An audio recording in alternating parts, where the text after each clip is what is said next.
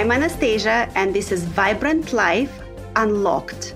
Here we have intimate and insightful conversations about everything that makes life more vibrant.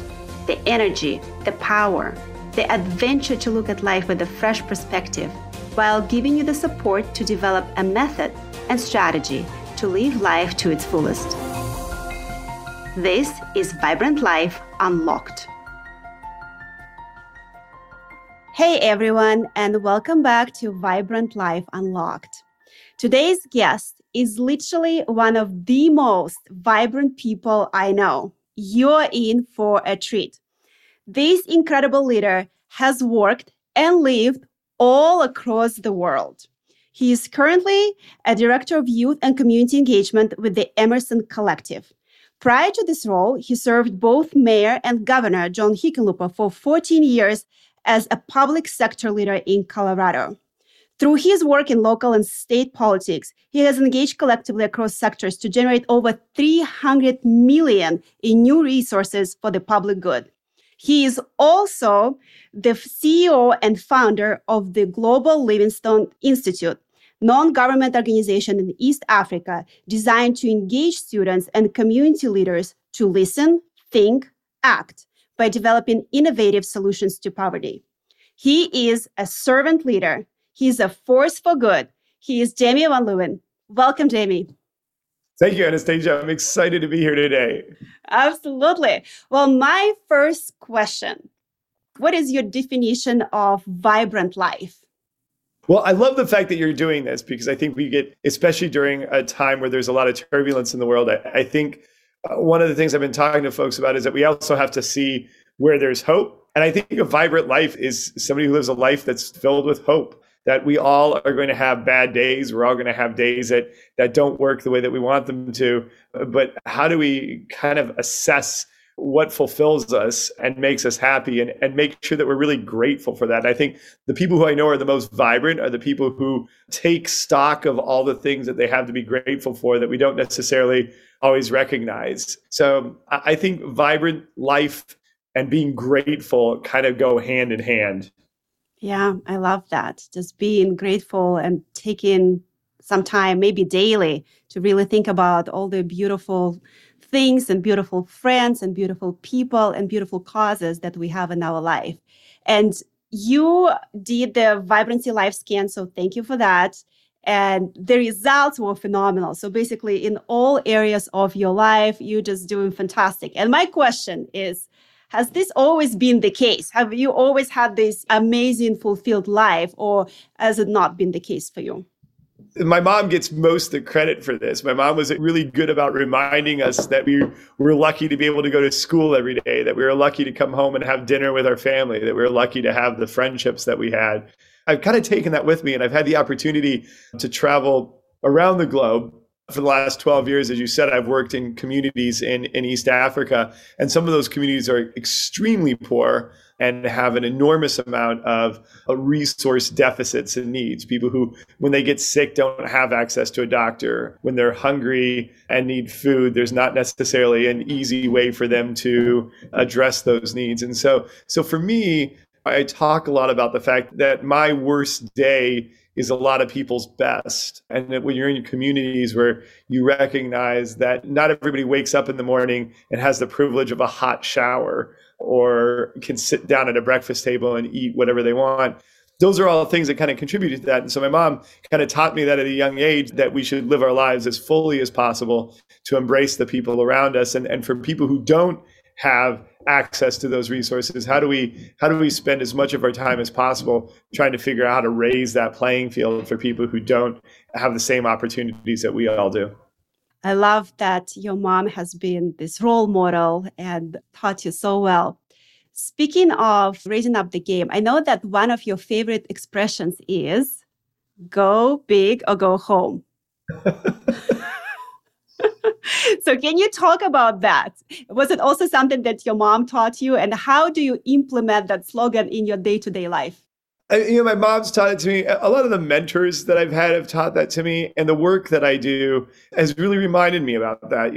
I spent 15 years working for Mayor Hickenlooper and Governor Hickenlooper. And in our work with the homeless, we didn't want to create a plan that was just about how do we take this issue on and really resolve it? Let's figure out how to house as many people as we possibly can. Let's figure out how to create services for as many people that need services. And so if you're going to do something, if you're going to come up with a plan on homelessness, if you're going to go and engage in community development in East Africa, then go big. Like, let's reach out and really stretch our imagination in terms of what's possible. And I think that in my own work, especially in the field around human services, both domestically and internationally, I think our communities are starving for that. The doing things the way that we've always done them is not working for a lot of people. I think that if we're really going to invest in our communities and make them more healthier and make them more vibrant, then we've really got to think outside the box. We got to go big, go home. Let's come up with ideas and solutions to poverty and to housing and to education in ways that we haven't done before. And we can totally do that. We have the technology. We have young people that I work with all the time that are so excited to lean in and engage. And so we've got to figure out, how do we unlock your theme of Life Unlocked? How do we unlock the talents of young people and really turn them loose to do some things that are extraordinary? Absolutely. Were there any key people in your life that helped you to unlock all that energy? And in addition to your vibrant energy, what is your superpower? There's a whole slew of people who help me do that. I always tell the young people that I work with to make sure that if you don't have a mentor, go find one. I have 30 mentors. My first mentor, Charlie, when I needed to go on my first big trip with the mayor, helped me go pick out a suit because I didn't know exactly what kind of suit I was supposed to wear on my first big trip with the mayor. I've had mentors who have really guided me and helped me think differently and think bigger about the approach that I take to my work. My mentor, Peter, is the one who sat at a table with me in Kigali after he traveled with me through East Africa and said, "What do you want?" And I didn't know how to answer it. And he looked at me, he said, "When somebody asks you that, you should have an answer and let folks help you do that." And so a lot of people pushed me to say, "Hey, if you really want to do this, I'll help you do it. But I'm only going to be at the table with you if you're willing to go all in." And so those mentors help create a space for me to do what I do. And so I've kind of spent most of the last 10 years of my career working with young people and communities to create a space to allow them to do what they want to do. I think the mentoring is so critical. And my superpower, I don't know that I have a superpower. I think my superpower is surrounding myself with people who have really invested and believed in the work that I do. The Global Livingston Institute is grown into what it is and is this amazing international development organization, not because of me, but because of a 1,000 people that have gotten involved and contributed to the work that I'm doing. And so I think the superpower that I found is, how do you tap into the superpowers of all those people around you and then put them to work? Absolutely love it. Just very quickly, we're going to do this.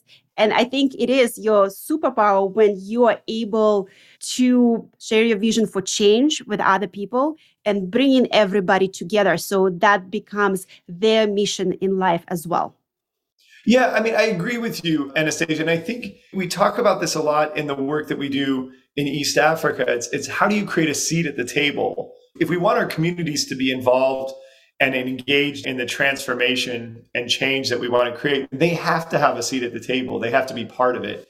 And we all know what it feels like if other people are making decisions for us versus if we're part of the decision-making mode. And when people are making decisions for you, you're not as engaged as you are if you really feel like you have a say in what decisions are being made and that your opinion and insights matter. And I think that's, the whole notion of listen, think, act that the Global Livingston Institute has been really pushing around best practices, community development. You can't create transformational change if you don't listen to the people that you are working with, if you don't think with the people you're working with, and then if you don't act on the information that you generate, and it's an iterative process. I talk about the fact that in Africa, they kind of push back on this notion that's inculcated us in the West of don't just stand there, do something, that there's this urgency to fix things. And that's good. Our parents taught us, don't just stand there, go fix it. If you drop something, go fix it, go clean it up. And what Africa is saying is don't just do something, stand there. Get to know our communities better before you just show up and start doing things. And I think we need to kind of think about how we approach the work that we do and the communities that we work in. And I think that contributes to how we create vibrant communities. You can't create a vibrant lifestyle or vibrant community by showing up and telling somebody to be more vibrant. You create a vibrant community by asking them, what do you need to have a more vibrant community? And then act on that. I love it. And I think that a very simple framework of listen, think, act is applicable to leadership in general, not just international development, right? Listen, think, act. And speaking of leadership, like you definitely someone who is such a vibrant example, what it means to be a servant leader. What is your definition of servant leadership? It goes back to my mentoring comments. I had a lot of mentors who taught me what it meant to be a servant leader, that you lead with humility, that you listen to the people around your table, that you make sure that the people sitting around the table all don't look and sound like you, that servant leaders genuinely play a role at the table that's really important, but everybody around the table also plays a significant role. And that to me is servant leadership. Roxanne taught me that if you really want to move public service, then you've got to make sure that everybody at the table has a role that's equally important to the role that you play. We talk about that a lot in East Africa and the work that we do, that my role with the organization, with the Global Livingston Institute, is the CEO. And I'm one part of 40 positions that needs to be at the table to be able to make things work. But I'm not the most important part. And quite honestly, if you didn't have the chief of staff, if you didn't have the operations person, if you didn't have the research team, we couldn't do what we're doing. And so a good servant leader makes sure that everybody at the table feels important and has a role that they need to play to be able to get things done. And probably also your superpower ability to listen probably is also like a very big component of being a servant leader. I think that's a superpower that everybody hopefully understands. And I think we can all do it better, right? I think we all strive to be better listeners. And sometimes we do it better than others. And so the whole notion of listen, think, act, and what I remind people of is that it's not just a one-time thing. You don't just listen, think, act, and then you're done. It's listen, think, act. And then after you act, you have to go listen again to see, is it working? Is what I'm doing really making a difference? And think about that. And then you need to act again because you probably need to make some adjustments. And we do that in our own personal lives. We do that in our professional lives. We do that in the community work we do. I think is really important. And I also think that if you continually do that, when you ask me what it means to live a vibrant lifestyle, that's it. The people who I know who live vibrant lifestyles are not static. They don't do the same thing over and over and over again. They do something and then they make it better. And sometimes you hit turbulence and you have to figure out why you're hitting turbulence. And then you have to go back and rethink it. And you're constantly changing and improving on who you are and the work that you do. And you love to challenge yourself. So definitely you do not like to be in the same place doing the same thing all the time. So over the last 5 years, can you talk about the number of countries and part of the world that you lived in? I mean, COVID slowed us down a little bit. And I do love international travel. And I've learned a lot by getting out of my comfort zone. I think that there's so much to be said about going to a community that you've never been to before. I think it inculcates humility. I think it creates awareness and appreciation in so many different ways. We've lived in Saudi Arabia. We've lived in Hong Kong. I've spent a lot of time in Uganda and Rwanda, and have had the chance to travel to unique places. We were in the Dominican Republic this past year. And in those travels, you connect with folks where you start to realize how similar we are in so many different ways, that we have a lot of cultural differences. We eat different foods and we live in different climates and we have different experiences, but there's so much similarity in terms of how we want to live and the joy of being around other humans that makes us whole. So I do love the art of travel. And I think my last trip, I went with a buddy of mine. We'd finished in Uganda and Rwanda, and we stopped off in Gabon and we spent a week there. And Gabon's this place, actually, when we were going through customs, they couldn't understand what we were doing there. They're like, why are you here? It's like, we want to tour around Gabon. They're like, well, nobody really comes here to do that. And I was like, well, we kind of want to. And so like, how do you go find places that are kind of undiscovered and kind of get to know the people and the culture? So I love it. And you have so much energy and you're very generous with sharing your energy with others. I have a couple of questions. First, what gives you energy? And if you ever feel that you don't have any energy, what do you do? My husband gives me energy. I have a great husband who is very aware of my energy, and sometimes it's good to harness that energy a bit. I don't know. I get up and I'm excited about what I get to do. What gives me energy is the work that I get to do and the people I'm around. And I know that, especially right now, we've seen a lot of people suffering and a lot of people who didn't have the protections that come with privilege during an unbelievably challenging time in the world with the pandemic. And so what gives me energy is the fact that I have these resources and tools and that I expected to use those. Like, we should be spending every moment, regardless of what role we play. If we're in the private sector, if we're in the public sector, in the nonprofit sector, how are we giving back? And how are we connecting with communities? And the more that I engage in that kind of work, the more energy I get. I work with young people, and I know that there's a lot of pessimism right now. There's a lot of people are discouraged. I'm worried about certain things. I'm very worried about our climate. I'm very worried about the political unrest. I'm very worried about democracy. I'm extremely hopeful when I'm hanging out with young people that if we really lean in, that we can actually take on a lot of these things. I don't think that all hope is gone. I do think that we will find our way. I think it's going to be unpleasant at times. I think it's going to be turbulent at times, but the young people I work with give me energy. They're excited about being part of something, and we actually have to give them the hope and the tools to be able to take that on. If all they hear is how bad things are and how bad things are getting, nobody's going to want to do that. And things are bad, and people are struggling and suffering. Let's go figure it out and take it on. And I think our young people are ready to do that if we give them the energy and the support and the resources that they need to succeed. I love it. I love it. Like, let's give them hope, and also let's give them tools. Speaking of your energy, there's always been this big question in Colorado community. How many hours does Jamie Van Leeuwen sleep? Because it seems like, and does he even sleep? He's a superhuman. Maybe he doesn't even sleep, because you had such big position in government, yet you started a nonprofit. And on top of that, you're on the other side of the world, and yet you're available to everyone. How is it possible?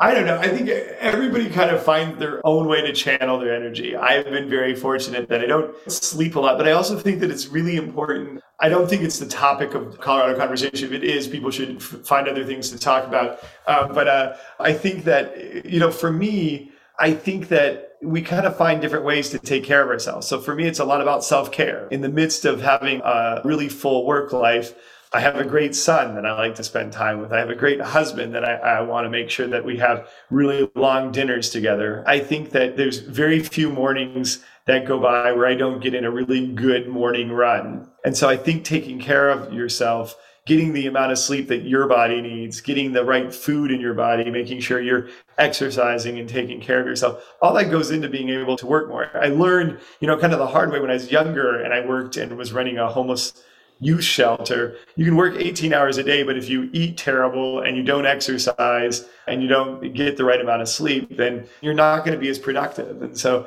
I can work more and work more effectively if I exercise and eat well and spend time with people that I love. I think there's a nice balance, and everybody's balance is different. Some people need more sleep. Some people need more days to rest and recreate. And so you have to kind of find your own secret sauce and then go with it. We all know when our balance is off. It doesn't take very much to figure it out. Yeah, but I love it that you learned that you need to have these rituals and routines in place. Otherwise, you can burn out. So you've probably been there and you're like, I don't want to be there again. Yeah, and travel fuels my soul. Like, that makes me happy. And finding those things that make you really happy, that you enjoy, and making sure that you allow yourself the luxury of doing those, I think makes a difference. Is there anything that you would like to do more or less to live even more vibrant life, or just to sustain the same level of beautiful life that you have? I love what I'm doing right now. I'd like to keep doing what I'm doing. I feel very privileged and honored to be able to engage in the work that I do, both in the United States and East Africa.